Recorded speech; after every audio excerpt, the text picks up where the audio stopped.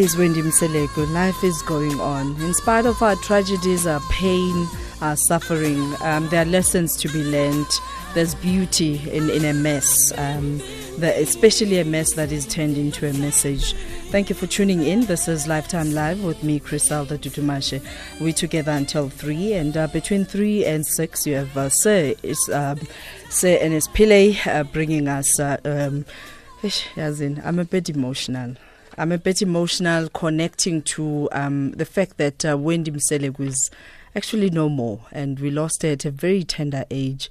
And remembering Zaza Nkosi, what a beautiful young soul lost to cancer.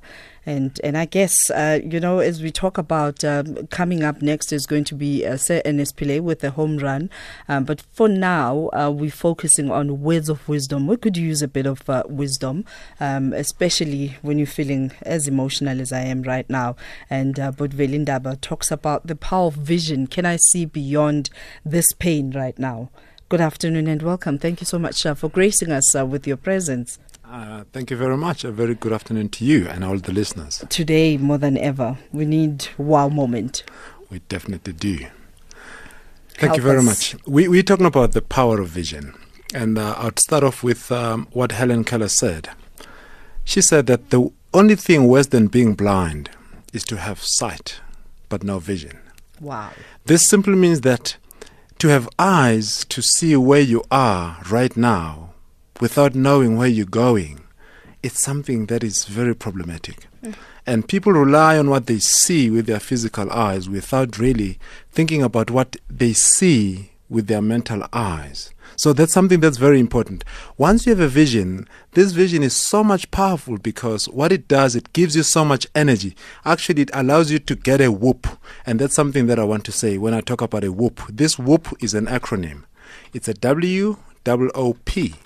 So the W stands for the wish, which is the desire. You know, when you have this vision, it allows you to have this reward or this desire that you want to achieve. There's this thing that you want to have at the end of the day. But it's important that for you to have something, you don't just get it, but you attract it. But how do you attract it? Now that comes to something that is saying you've got to be the person who is attractive to whatever it is that you want to attract. Uh-huh. Most people are focusing on what they want at the end of the day. For an example, if you want to be a speaker, and some people look at money and say, how come is this person making so much money, let's say per hour? This guy, I just want to be like that as well. I just want to get that money. You see, don't focus on the money. Focus on who you have to become to be attractive to that money. Wow. That's something that is not normally spoken about. So we're talking about the wish that you need to have, and you need to look at the outcome that you want to produce. And then the third one, which is the O, is for the obstacles. Now that you know what you want to have at the end, now that you know who you have to become to attract that, now what obstacles are you going to encounter along the way? Because some people are normally taken by surprise because they jump into things. You know, the problem with jumping into things is that you're going to meet a lot of surprises. And you get into something and you say, but I never expected this. Yeah. I didn't know it was going to be this difficult. It means you didn't cover the groundwork. And then the last letter, which is P, stands for a plan. It means now you know where you're going. You know what kind of a person you have to be. Now you know the obstacles that you're going to encounter. Now sit down and put a plan together in terms of how you're going to deal with that. So this is the whoop that I'm talking about. So once you have a plan, now you will know exactly what you need to do. Who are the people that you need to surround yourself with? Yeah. What kind of material that you need to read? What kind of messages that you need to listen to? Because those things will make you. You know, there's a study that was conducted by Massachusetts Institute of Technology, which is called MIT. It found that for every one negative statement that is given to you, you need about 16 positive statements to neutralize just that one. Sure. So it means when someone says to you, you're stupid, And then someone has to come and say, you can do this. You are clever. You are smart. 16 more times to neutralize just that one.